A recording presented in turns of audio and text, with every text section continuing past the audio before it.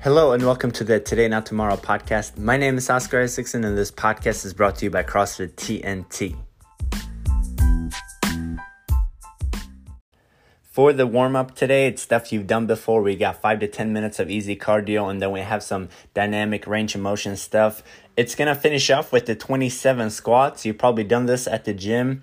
It's where you start off with a regular stance, and then a wide stance, and then an arrow stance, and you move the feet around a little bit to help challenge the hips, knees, and ankles in different positions. It's going to help loosen you up for the squats we have later on in the workout. If you don't know what I'm talking about, then there is a demo in the email. So if you're just listening to the podcast and not checking out the email, go to the email and you'll see a little button that says 27 squat demo. Check that out and get loosened up. For today's workout, we're going to be squatting. It's a 3-minute AMRAP at a moderately heavy weights. Rest 3 minutes and then 3-minute AMRAP at a moderate weights. Rest 3 minutes and then finish off with a 3-minute AMRAP at a moderate light weight. So we got squats today, 3 minutes of work, 3 minutes of rest, moderate heavy, moderate weight, and then moderate light. I haven't set any specific weights on here. It's up to you. If you have a barbell at home, good for you. You can do this with back squats. It's going to be preferred. So whatever plates you got, start off with something you can keep moving for the majority of the 3 minutes, but don't make it too easy on you. And then from there, you're going to start taking some weights off.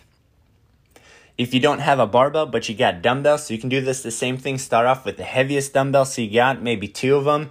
And then each time you go down in weights, go from 2 dumbbells to 1 dumbbell to no dumbbell maybe. Go air squats on that last set. If you feel like air squats is too easy on that light round, then you can do some jumping air squats.